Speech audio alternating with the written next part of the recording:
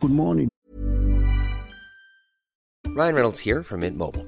With the price of just about everything going up during inflation, we thought we'd bring our prices down. So to help us, we brought in a reverse auctioneer, which is apparently a thing. Mint Mobile Unlimited Premium Wireless. How to get 30, 30, bit to get 30, bit to get 20, 20, 20, bit to get 20, 20, bit to get 15, 15, 15, 15, just $15 a month? Sold! Give it a try at mintmobile.com/switch. $45 up front for 3 months plus taxes and fees. Promo rate for new customers for limited time. Unlimited more than 40 gigabytes per month. Slows full terms at mintmobile.com. Welcome to another episode of Ron Daily 55's Old School Music Review Podcast. This morning it's about the great R&B groups, and I'll feature the Marvelettes. The Marvelettes, they had the first number one song on the Hot 100 charts by a Motown artist, and they helped to build the popularity of the label in its early years.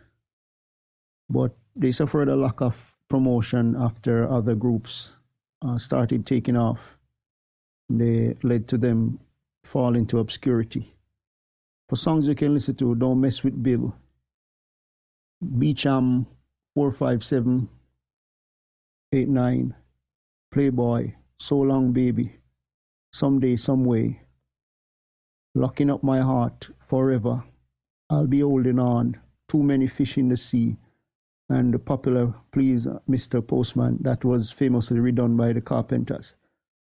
This group was active from 1960 to 1970, and the members were Gladys Horton, Catherine Anderson, Wanda Rogers, Ann Bogan, Georgiana Tillman, Juanita Cowart, and Miss Georgia Dobbins.